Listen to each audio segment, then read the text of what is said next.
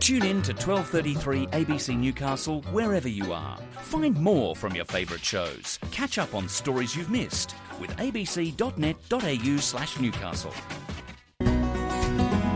How sweet is that? The silver and gold medals, perhaps, the kind of thing that my next guest, Kieran Beefy Blake, might be on the lookout for as he embarks on, well, an endurance event that is unlike any other in my experience.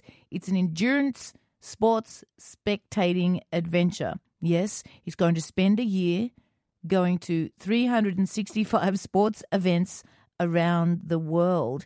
His name is Kieran Beefy Blake. Can I call you Beefy? Yeah, everyone else does.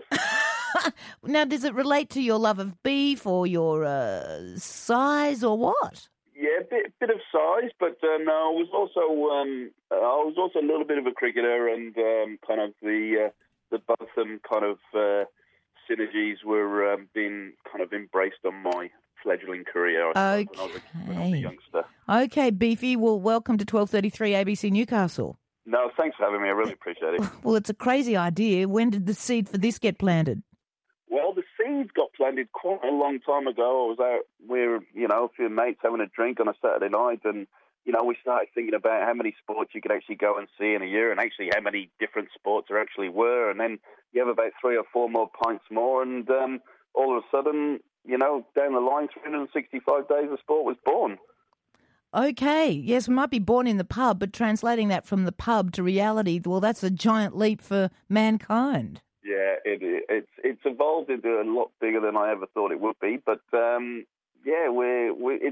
it's fantastic. But it has taken, probably the last 3 years to get the schedule right, and obviously trying to manage 365 and different sports and trying to get to them and make sure that they exist and they're happening and the dates are correct and everything. And I was saying to a few people earlier, even yesterday, the schedule changed because one of our events got cancelled. And so, it causes ructions in my schedule. Oh, well, you've got to go and find another event that's in that same place, I imagine. Yes.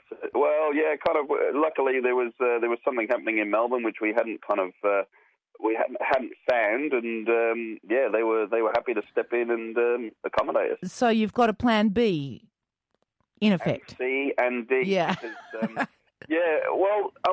this whole thing is 800,000 miles, 48 countries, 220 odd flights. No doubt we're going to miss a flight here and there, or a flight's going to get cancelled. There's going to be a weather issue. So yeah, we've probably identified 850 different sports. So there's a few there that we can kind of sub in if we have to. Who's we? Okay, my good friend of mine, Rob Bryers, he's in a kind of an aspiring comedian. He's in a few bands around Melbourne, and he put his hand up and said, "Yeah, I want to do this." Wow. Okay, so he was up for it. There's no wife and kids in on the story, Beefy. They're taking a back seat at the minute. They've kind of seceded to my desire to come and do this. Right. Okay. Well, they must be very tolerant. Look, the girlfriend, we're obviously going to Rio for the Olympics, so she's eyeing up a little week in Rio, and we nipped to Hawaii after the Olympic Games for a surfing carnival, so she's eyeing up a week in Rio and a week in Hawaii just to smooth it over. Well, why wouldn't you? And look, I raised that because there was a discussion on our drive show with Paul Bevan and Rosemary Milsom the other day.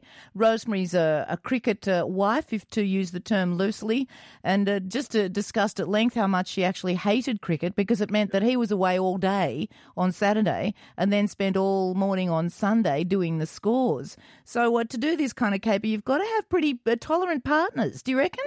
Yeah, very tolerant, and I've been a victim of. Obviously, I was a professional cricketer for a long time, so I made a few cricket widows in my time as well.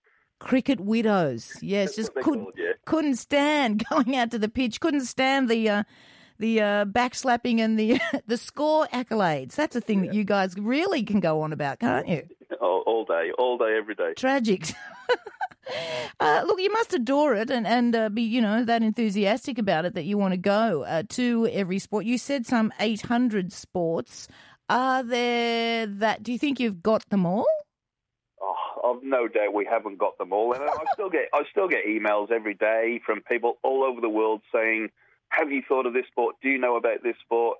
And there's new sports evolving. There's all these hybrid sports. I mean, we found unicycle basketball. We found, there's the old ones, polo cross, which is a cross between polo and lacrosse, which, and people are thinking of new things all the time. And there's new technology. There's Segway polo. There's all sorts of stuff that, people would dream of making a sport out of, or making some sort of competition out of that. They'll form, yes. It's phenomenal, this human urge to get out and be active and compete. I must remind you at 17 after 10 that Beefy Blake is my guest. He's a former international cricketer.